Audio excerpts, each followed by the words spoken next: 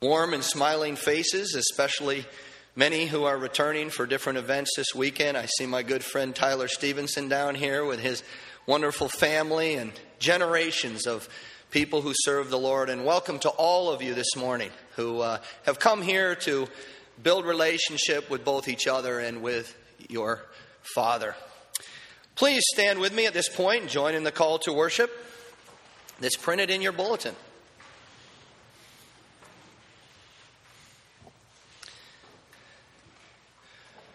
Joyful is the sound we make this morning. Thankful is the song we sing.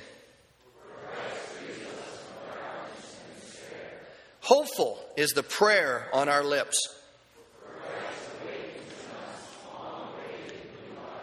May the peace and presence of Christ be known among us.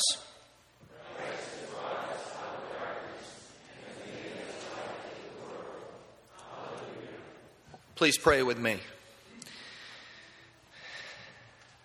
Our loving and heavenly Father, there are so many things that we could enumerate this morning about what we love and appreciate about you.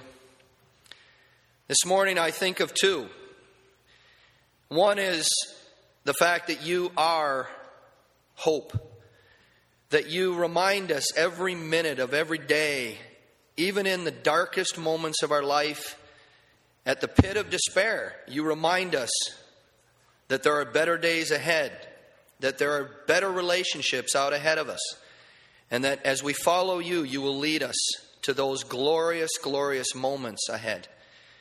We thank you also this morning that you free us from ourselves, of that unbelievable Herculean weight of always having to do enough to get by and to exert enough effort to make our lives better. And you remind us in those quiet moments as we stand in front of you today that it's not us that has to do anything, that it's you that will take care of us and give us abundantly more than we could ever want for ourselves. And it's in that hope and in that trust this morning that we come to worship you. We thank you for the relationship that you have always been to us. And we praise you today in your name. Amen.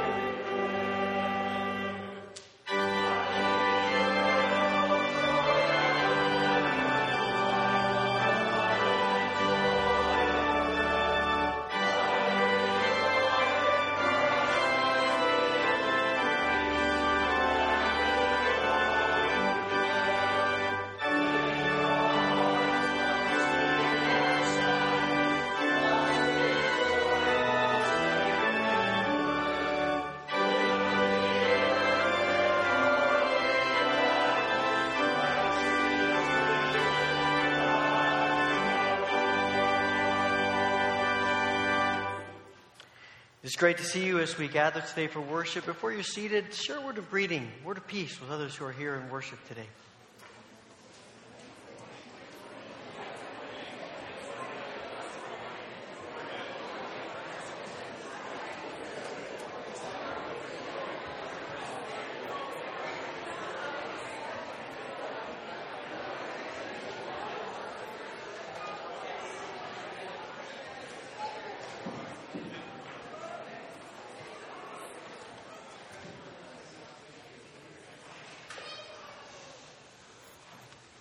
So just a couple of things to bring to your attention this morning.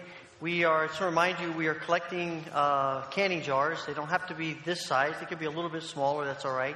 We've gotten about 20. We need about 180 more. So if you have some of these lingering around in your home that you don't think you will be using this year, drop them by the church anytime you happen to be here. Bring them next Sunday. Just leave them in the back or give them to someone, and we will make sure they get to the place. And we're using these on May 5th or May 8th.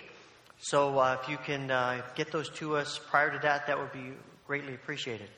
Also, there are a couple of, among the many announcements in the bulletin, there are a couple of inserts in your bulletin about helping with children's ministries this summer.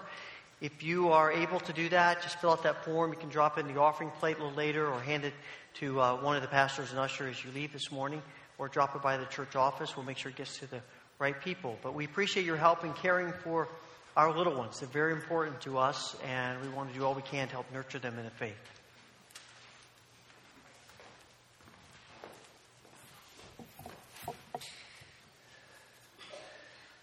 Folks, forgive me for one editorial comment this morning, but I've reflected so many times about this passage that we're about to read that it astounds me that from the very beginning, the tactic of the devil has always been exactly the same.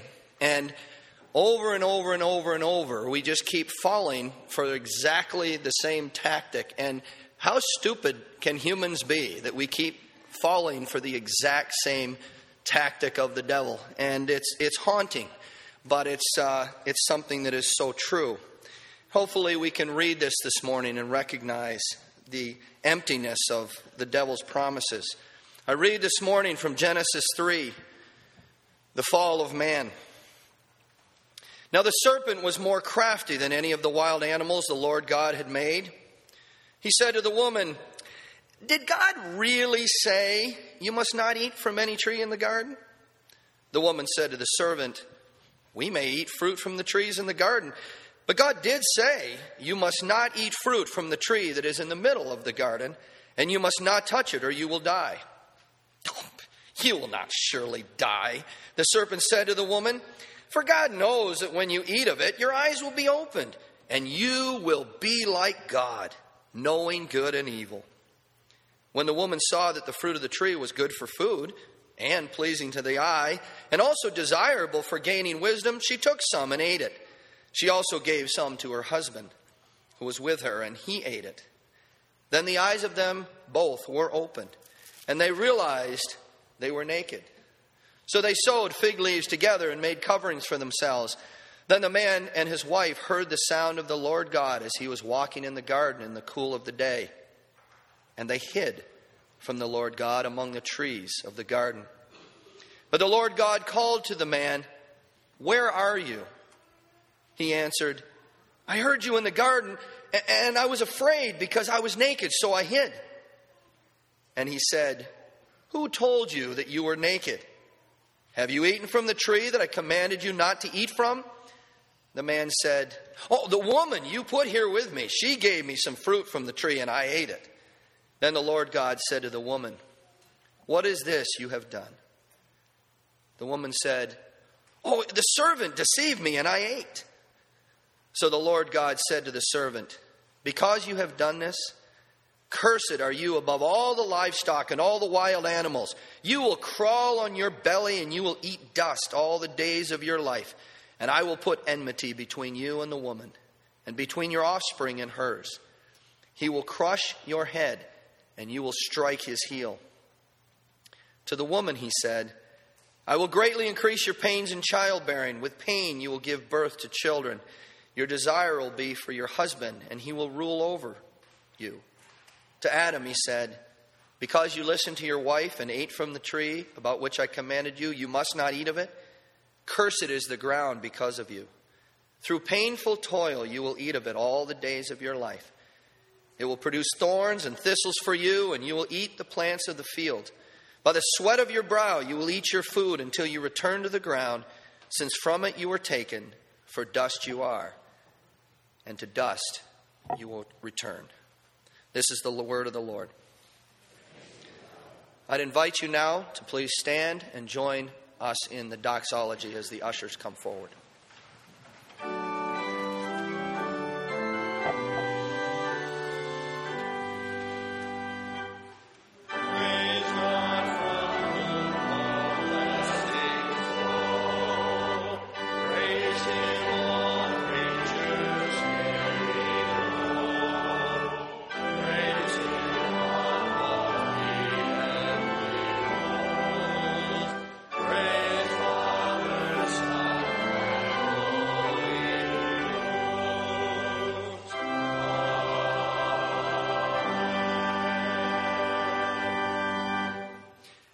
Father, you've been so generous and lavish in the things you've given us to us. Let us not be stingy as we offer our lives and our resources to you in your name.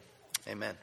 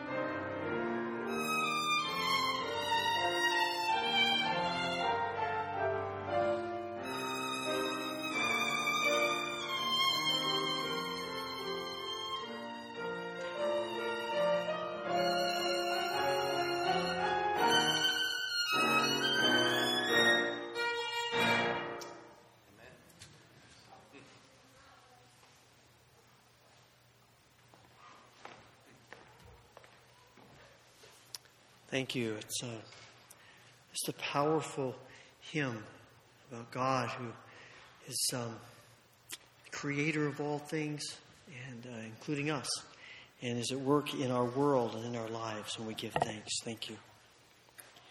Please join me in the prayer of confession that is printed in your bulletin.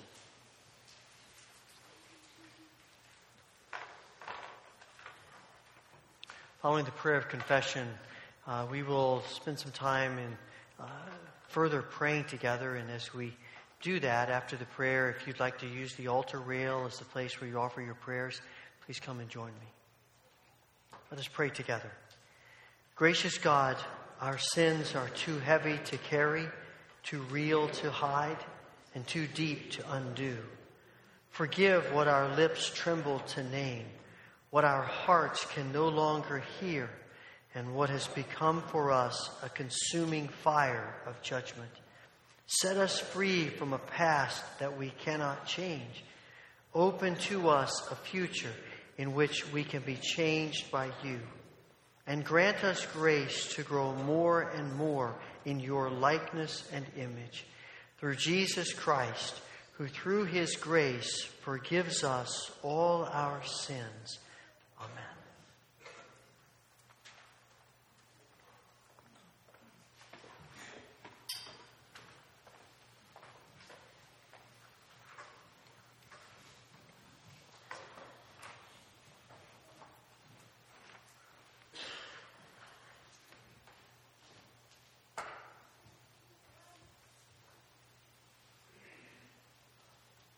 Father, we thank you for all that you have created, all that you have made, and we worship you as your creatures that you love with an everlasting love. We come today because of what you've done for us in Christ, and we come in gratitude and thanksgiving for your many blessings. We also come today acknowledging our need. Some of us are here today wrestling with the future. And we are wondering about what path to take, where this journey is leading us, what the signs may be telling us. Give us courage to trust you and wisdom to follow you. We pray, Father, for those of us who are struggling with relationships that are not where we would like for them to be. There is hurt and pain and disappointment. We ask for your healing. Give us the courage to acknowledge whatever role we have played in the breakdown of the relationship, and in humility to seek restoration. We pray, Father, for those of us who are grieving today. For some, the grief is death. For others, it is the loss of a dream. For others, it is the death of a hope and a passion. And Lord, whatever it may be, bring your restoring, comforting grace. And we pray, Father, for all who are struggling with health issues. We think especially of Barb Rangel and Bill Duzema, Bob Jobert, Rich Reynolds, Calvin and Laurel Bucher, Warren Woolsey, Bill Getty, Phil Muker, Mike Raybuck, Jill Tyson, Bruce Brenneman, Bev Rett, Micah Christensen, Linda Roth, Dick Gould, Crystal Blake, Emily Cricklar, and others who are on our minds today. Bring your healing grace to each of them. We thank you for the ministry of this church, and today we pray for our finance committee. They are tasked with this job of putting together our budget, and in some ways it has the feel of a mundane job, and yet it is important. And we pray that you will give to this committee the ability to live in the tension of being wise and being full of faith. And we pray that you will guide them. We pray for the churches around us, and think especially of the Angelica United Methodist Church and Pastor Crowell. Pour out your blessing upon this congregation as they serve each other in their community and beyond. May they know your blessing to them. And Father, we pray for our nation and the needs of our nation. Pray for the people of Flint, Michigan, as they continue to struggle with their water crisis. We pray for the election process going on right now, and we ask that you will bring maybe a different spirit that we are perceiving among the candidates and their supporters. We pray, Father, that you will you will bring peace where there is so much violence and chaos in our nation. We think, Father, of the world and pray for refugees and trying to get out of Syria and other dangerous places of the world, and ask that you would help them. And we pray, Father, for the nation of Haiti today. Pastor John and Joey Jennings, Kim Gladden, and others are there exploring the ministry of connection of our district and the churches there. And we pray that you will give wisdom and insight into how we can make that happen and the best way to serve the church there. And we pray, Father, for our brothers and sisters in Cuba. It is wonderful to see good reports of your Spirit at work. And we see some openness. But we also know that there is still much opposition. And we pray, after years of opposition, that you will give to the church a sense of freedom and to see you at work in all that is going on. Father, thank you for your grace and mercy. Thank you for your presence with us. As we continue in worship, may we know your Spirit speaking into us individually and corporately. And we ask all of this through Jesus Christ, our Savior and our risen Lord, the one who teaches us the model for prayer, which we now pray together. Our Father, who art in heaven, hallowed be thy name. Thy kingdom come, thy will be done on earth as it is in heaven. Give us this day our daily bread, and forgive us our debts as we forgive our debtors. Lead us not into temptation, but deliver us from evil. For thine is the kingdom and the power and the glory forever.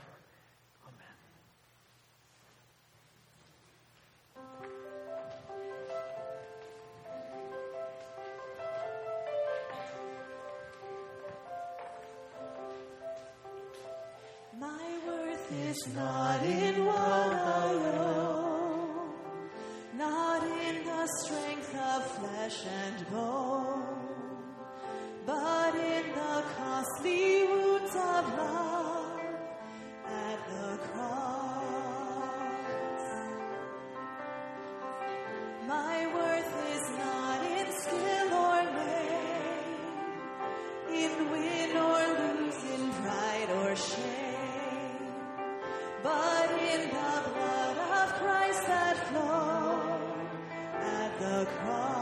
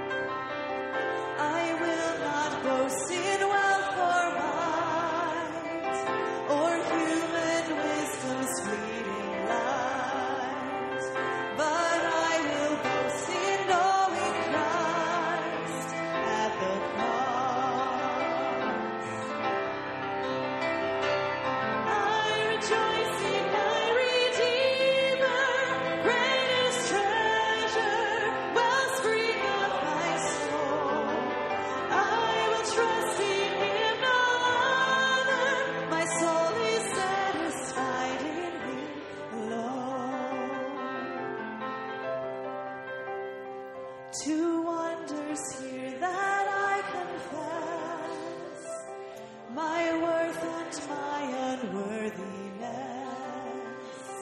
my value fixed, my ransom paid at the cross. I rejoice in my Redeemer, greatest treasure, wellspring of my soul. I will trust in Him, no other. My soul is satisfied in Him alone.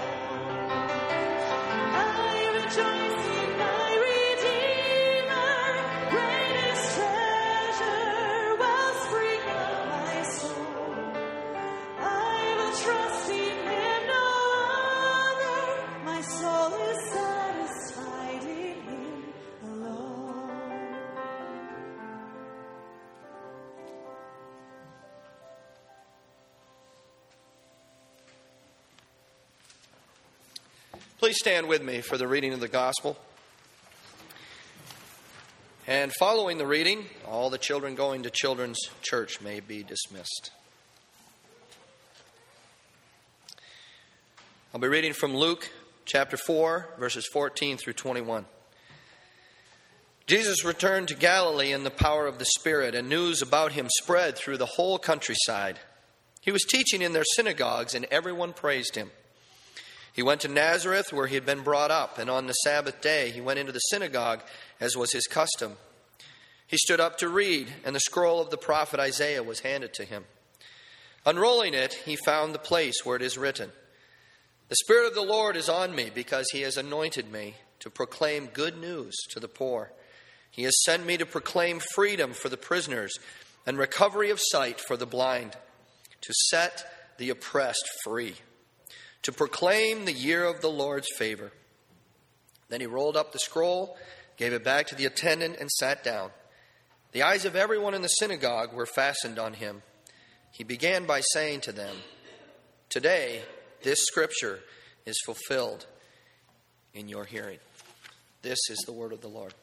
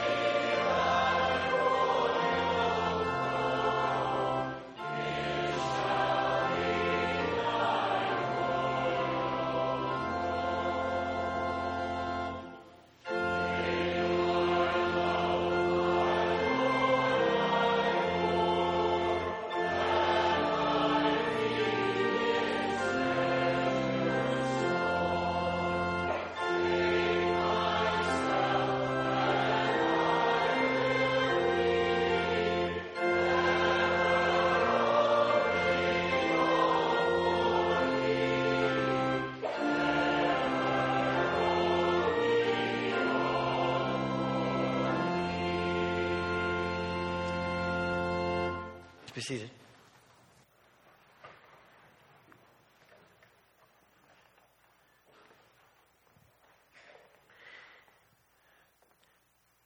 Resurrection is one of the most phenomenal gifts that God gives us. I mean, God gives us a lot of awesome gifts. But to think that even though we die, we will live. To think that we will live in all eternity with God our Creator is mind-boggling. It is an amazing gift that God has given us. And the thing that comes to my mind as I think about resurrection, I think about eternity, for a long time, I've wondered, what is that going to be like? You know, what's that going to look like? What are we going to do? When I was in, I think about 7th grade, our youth pastor was talking to us about heaven, and he asked us, so if you could design heaven how you wanted to, what would it be like? And for me, I said, well, if it's a never-ending baseball game. I mean, that I can't think of anything more fun than playing baseball all the time. And I don't remember how he responded, but I'm pretty sure he said to me, that's not going to be it. But my question has been for a long time, so what is it going to be? Are we going to sort of sit on clouds? Are we going to sit back in lounge chairs and just sort of, what are we going to do? I think as a part of worshiping God, we're going to work. I think we're going to do things. I think we're going to accomplish things. I think that because in many ways, the picture we get of eternity and the kingdom when Jesus ushers in the kingdom, it really is the fulfillment, the reestablishment of creation and all that God intended and more. And when you look back at the creation story, you find that God gets to the end of the 6th day and he says, it's very good, and he finishes. But to say that God finishes creation doesn't mean that creation is done. I think God did everything he intended to do. God created everything he intended to create in the way that he intended to create it. But when you get to the end of that, he says to Adam and Eve, now, go to work. God's already created all of it. And he still says to them, go to work. And they do. It's not enough that the earth and the garden nourishes them. They're responsible for taking care of the garden. They are not, as someone said, they're not just formed from the earth, but they are formed for the earth. They are formed to work and to do and to accomplish and to continue creating. And that was sort of a new concept for me because I always envision work as part of the curse. And we sort of talk about it that way sometimes. Hey, you want to go see a movie? No, I got to work. Right? You want to go do this? No, I have to work. Are you off this weekend? No, I have to work.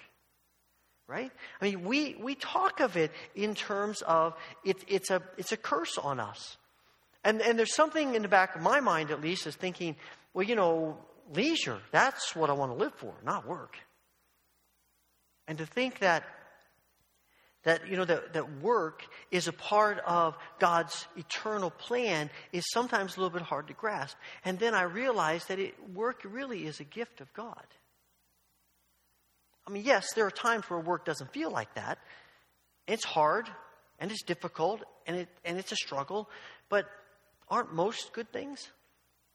And we get to those days you get to the end of work and you're tired and you're worn out, but there is a sense of fulfillment that you have accomplished some things that you wanted to accomplish.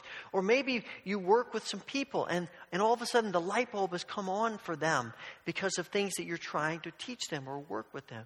Or maybe at what you do, you're building something and you see progress and it feels good to be able to do that.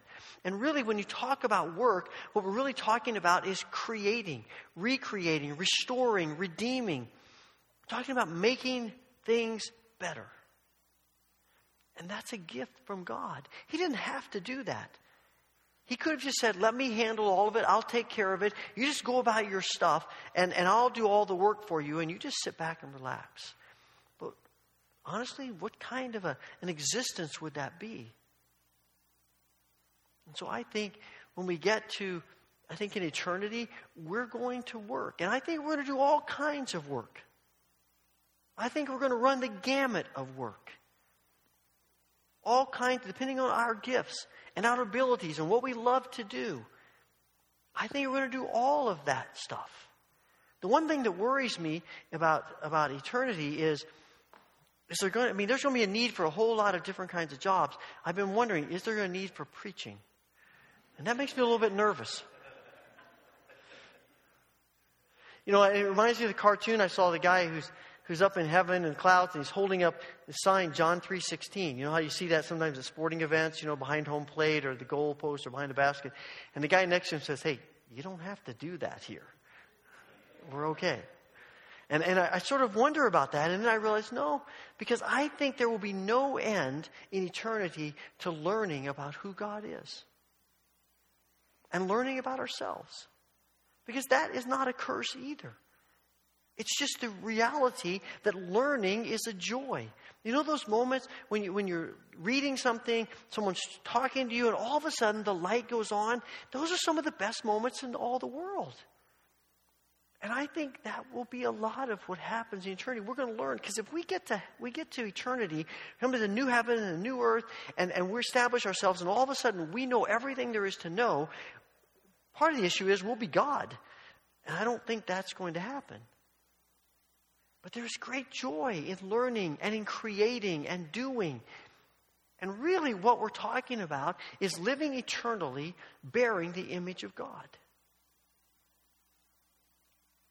Eugene Peterson says the first picture we get of God is God working. Right? In the beginning, God worked. In the beginning, God created.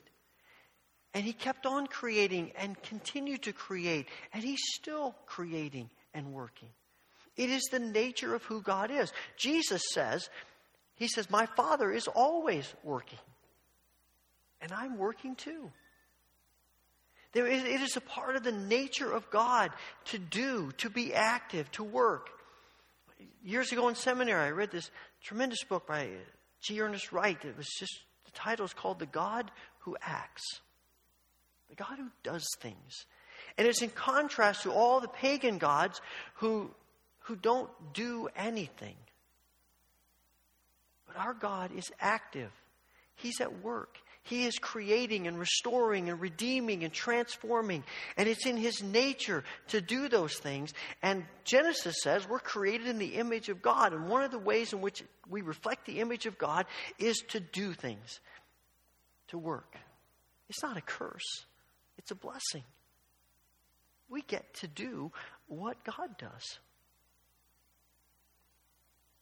And that's why I think when we think about the things that we do now, whether you call it work or you call it using your gifts or whatever it is that you call it, the things that we do now are always a catalyst for the flourishing of God's creation. Whatever that may be, that's human beings. Our work, what we do, has something to do with making people's lives better, with drawing people into an understanding of who they are as children of God. We're trying to help people exist in a way that is more productive, more fruitful. It's what Jesus is saying here in Luke chapter 4 that we read. He's beginning His ministry. And He comes to Nazareth and He says, here's what it's about. The Spirit of the Lord is upon me. He's anointed me to bring good news to the poor, recovery of sight to the blind, to set free the captives, to set free those who are oppressed, and to declare the year of the Lord's favor, flourishing. And all of Jesus' ministry is continually about helping people flourish as loved beings, loved children of God. And all of our work for God, in one way or another, our work is a catalyst for making that happen. And sometimes we see it, sometimes we don't. Sometimes it's overt, sometimes it's very subtle. Sometimes we think about what we're doing and we have to search a little bit to see how what we're doing helps other people. But I guarantee you, it does more than we realize. But it's not just about individual people. It's the bigger picture of making the world a better place, of the flourishing of all that God has made it and all that God designs it to be, and our culture and our society and the existence of all that is our world. Part of our work is to make that a better place, a flourishing, to experience who God is and to see what Jesus is describing here in Luke 4. That's why justice is often a part of our work. You know, the thing that we're continually combating is evil. And one of the things that happens in our work is that we are combating the evil that is present in the world. And every time we do something that is good, it doesn't matter if everyone in society thinks it's valuable. If it's good, if it's an act of creating, if it's an act of transforming and renewing and redeeming and restoring, anything we do like that, anything that helps the world and people be a better place, we are striking a blow against evil. Because evil is all about destruction. And we're trying to turn that around, to be a small catalyst for that happening. And so often it will be things like justice. What we see, for instance, in Mother Teresa and the Missionaries of Charity on the streets of Calcutta. But a lot of other things. A lot of things that we don't even think about. Just making the world, making people's lives, making the places where we live and interact and beyond a little bit better. A little bit more good brought to those things. And I think it will mean beauty. I think that we do things to make the world see and experience the beauty of God. And sometimes that's through forms of art that we look at or we listen to or we engage in. But often it is reversing the evil in our world. So that even the simple acts of picking up trash off the ground,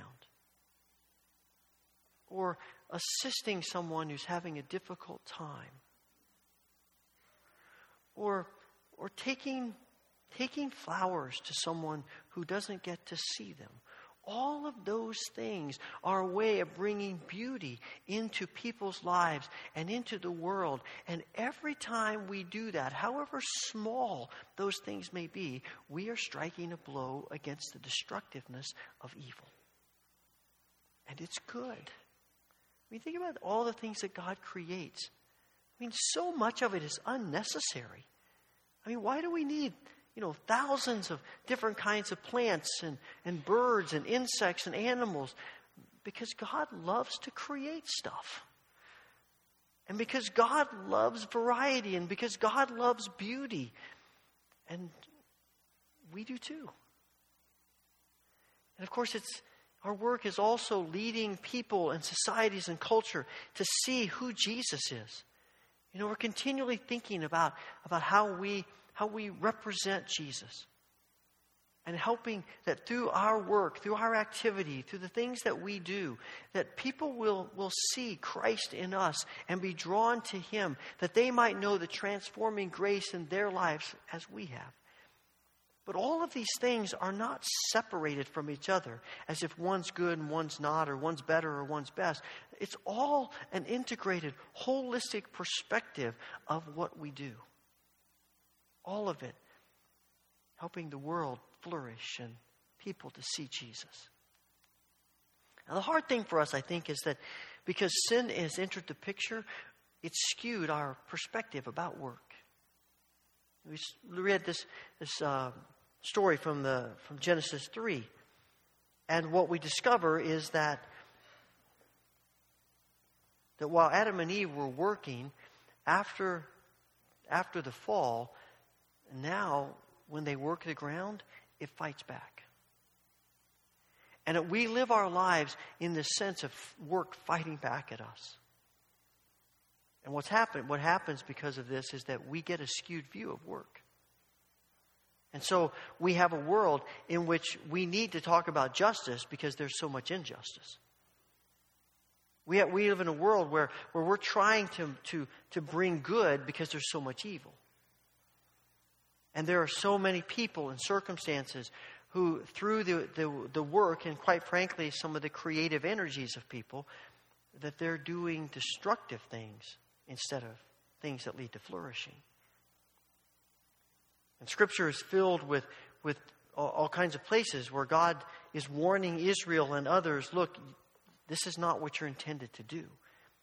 You can't treat vulnerable people like that. You can't treat the poor like that. You can't treat anybody like that. You can't treat the earth like that. You can't treat what I've made like that. Because we are tempted to do so. But I suspect that our struggle with the warped sense of work is really not so much that we're going to take jobs that are harming people, but rather the kind of perspective of work that believes it can do for us what only God can do. I think about Exodus chapter 1, and the Israelites are in Egypt, and this chapter 1 begins to tell us about their enslavement and how poorly, terribly treated they are. And talks about how they have to work there as slaves. But that's not the only way in which work enslaves us. When we begin to think that work is going to get us what only God can, we are enslaved to work. When our motivation for work, when our purpose for work is so that we can get more, so that we can have more, so that we can be more famous, or we can have more influence, or we can have more power, things that quite frankly often are the result of work. But when those things become the reason we work, we are enslaved to work. Our perspective is skewed. And so that's when we start talking about people who are workaholics. Because if those are your goals, if that's your dream, if that's your desire, if that's where you're headed with your work, then you won't stop until you have everything you want. And the truth is, you never get all that you want. Because those things can't fulfill us. Only God can. And so we will continue to fight and push and manipulate and take advantage of people and cut corners and do things that we shouldn't do because we're trying to get to these things that we think will bring us fulfillment. And they never do. They're always short. It's in that struggle that I think we often are wrestling not just with those things fulfilling us, but as a part of that, how we value the different things that we do on this earth. And work becomes very self-focused. When you think about eternity, there won't be any self-focused work in eternity. Nothing we do will be self-focused. It will all be done to glorify God.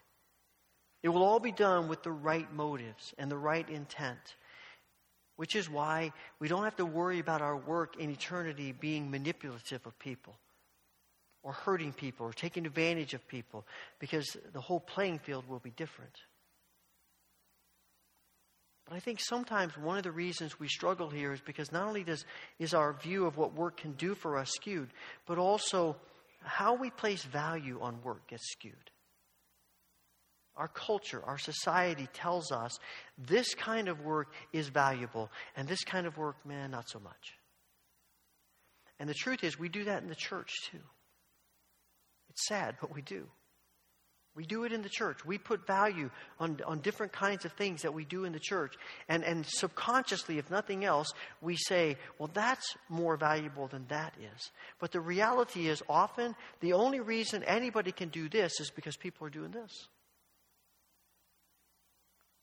It's just the reality of life. I think about what Paul writes to the Corinthians in chapter 12, and he says, he uses the body as a metaphor for the church. And he says, there are parts of our bodies that are visible, parts of our bodies that are invisible.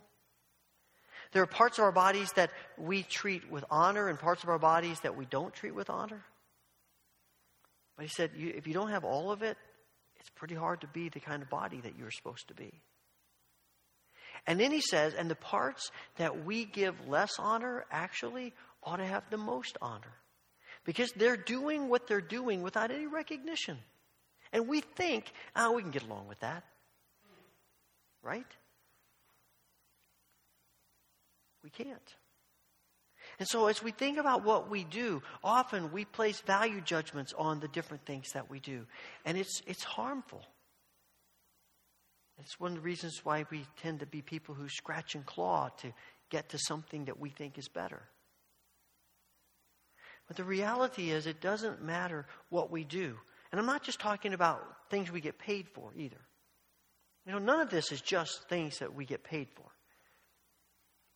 Because there are lots of things that we do that are vital and important to the flourishing of God's creation, and we don't get a cent for it. But that's okay. And so sometimes we're in a position where we think, okay, I'm in a job that I don't like. I'm doing something I don't want to do. I dislike it. Maybe even you hate it. And so we have really two options. Find something else to do, and we often don't do that because it's such a risk to do it, but maybe God might be prompting us to that. Or the other thing is we start saying, Lord, help me to see you in the midst of what I'm doing and to change my perspective about it. Because it's valuable what I'm doing, even if it's not exactly what I'd like to be doing. And sometimes we're in positions of life where we can't do anything about what we're doing. Maybe because of the situation of our family, maybe the situation of people in our lives that we're responsible for. Maybe because of the point in life where we've stepped aside from having a job in which we get paid, and now we're in a stage of life where we talk about being retired. It doesn't mean that we stop being catalysts for flourishing in the earth. In fact, sometimes those are the hardest places because we're not getting recognition. People aren't coming to us and saying, wow, that's so great what you're doing. And even in our culture, often people will speak disparagingly of stay-at-home parents. And sometimes I've heard people say, well, oh, you do that, oh, you don't work. Anybody been a stay-at-home parent? I'm telling you, that's hard work. Maybe more work than the places where you go to get paid. And the responsibility of being there and taking care of our most valuable resource, children. When you think about, talking earlier about the inserts, about children's church and nursery, I think one of the reasons we struggle to find people to staff those ministries is because subconsciously we don't really think they're all that important. And I'm not saying that we wouldn't say that because I think we all value children. But in the end, maybe for some of us, we're not doing it because I've got more important things to do. It's hard for me to imagine anything more important than nurturing the faith of our little children. You think about people in this world who commit atrocious crimes and people who, are at the forefront of injustice in our world. I have a feeling, I'm pretty confident of this, if you trace their life back to when they were little, they went through some horrific experiences. And it's created the kind of person they are. And I think if you thought about people that you admire and respect, people who are bringing lots of good to the earth, if you went back in their life, I'm pretty sure you would find an upbringing, whether it was spirit in a church or not, but an upbringing of love and compassion and nurturing. And that shaped them. And we all can look back at our lives and people who've shaped us, and we give thanks for that. Whatever we do, and maybe you don't even remember the names of the people who have shaped your life, but they're valuable, they're important, and it's good work. Whatever it is that we do. And what I want us to hear is that whatever we do, whatever we're doing in the world, to be productive, whether it's for somebody else so that they can be productive, or whether it's overtly productive and everyone can see it, whether it's behind the scenes or in front of people, whether it's a job that you think culture and society respects or not, none of that really matters, because Paul writes to the Corinthians, chapter 15, and talking all about resurrection, and he gets to the end of it and he says, therefore, brothers and sisters, whatever you do for the Lord is not in vain. It's not useless. And I don't think he means by that things that we call overtly spiritual. But it's doing what we do and saying, Lord, it's yours.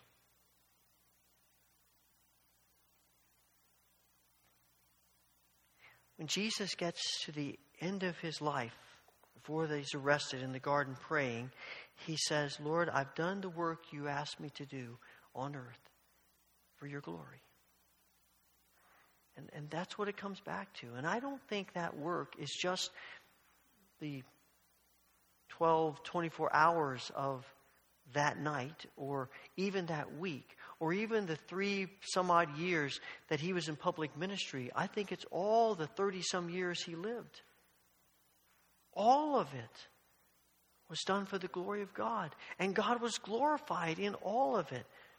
We don't know much of anything about what Jesus was doing from the time he was a little boy to when he first appeared on the scene as a rabbi and a teacher. But whatever he was doing was for the glory of God. And when he says, I came to do what you asked me to do for your glory, it's all of that. All of it.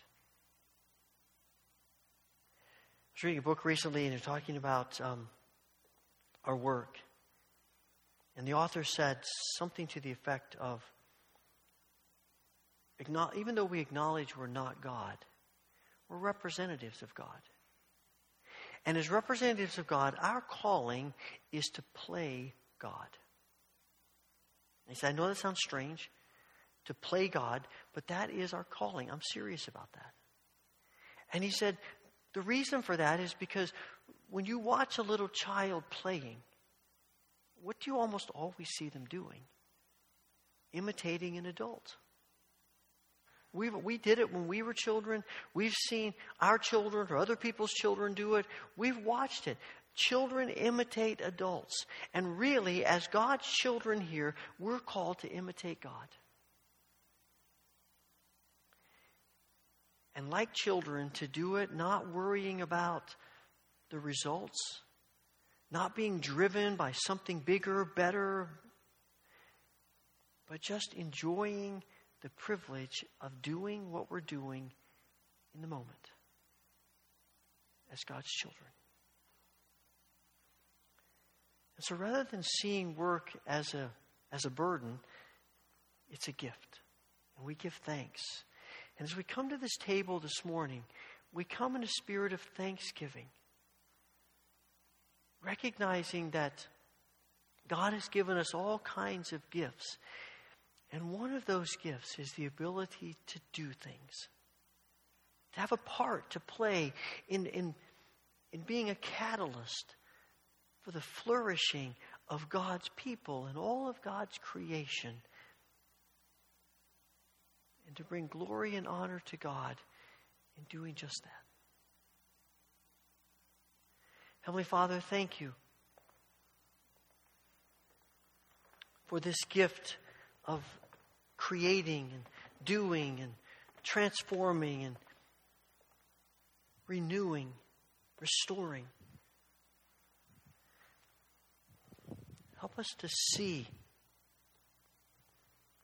Help us to see you pleased with whatever it is we are doing. To be catalysts for the flourishing of your creation. Lord, as we come to this table, we pray that you will pour out your blessing on the bread and the cup, that as we eat and drink, we may know the power of the risen Christ in us, in every part of our being, and sense the anointing of your Spirit on all that we do every day. And we ask this through Jesus. Amen. On the night that Jesus was betrayed, he took bread and he gave thanks to the Father in heaven, and he broke it. And he gave it to his disciples, saying, "Take, eat, for this is my body which is broken for you. Do this in remembrance of me." On the same night he took the cup, and again he gave thanks to the Father in heaven and gave it to his disciples, saying, "Drink from this, all of you, for this is my blood of the new covenant, which is shed for your sins and the sins of all people. Every time you do this, do it in remembrance of me." As you're released by Rose this morning, come to the front, tear off a piece of bread, dip it into the cup, eat it, and then you may return to your seat by the outside aisles. The altar rail is always open if you want to stay and pray. If coming to the front is difficult for you, or if you simply prefer, we have trays of bread and cups. We're happy to serve you in your seat. Just let the usher know as your row is released. And I have gluten-free wafers and cups here. If you would like those, just let me know as you come forward. I always like to mention that we practice open communion at the Wesleyan Church. It might be the first time you've ever worshiped here.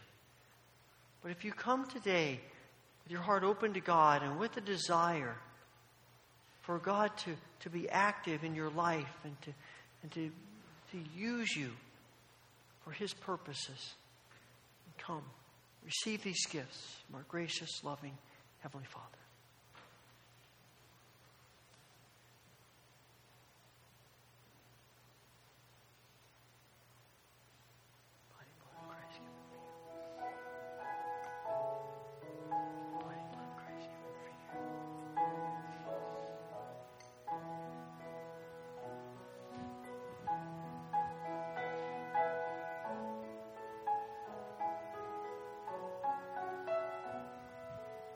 Body and blood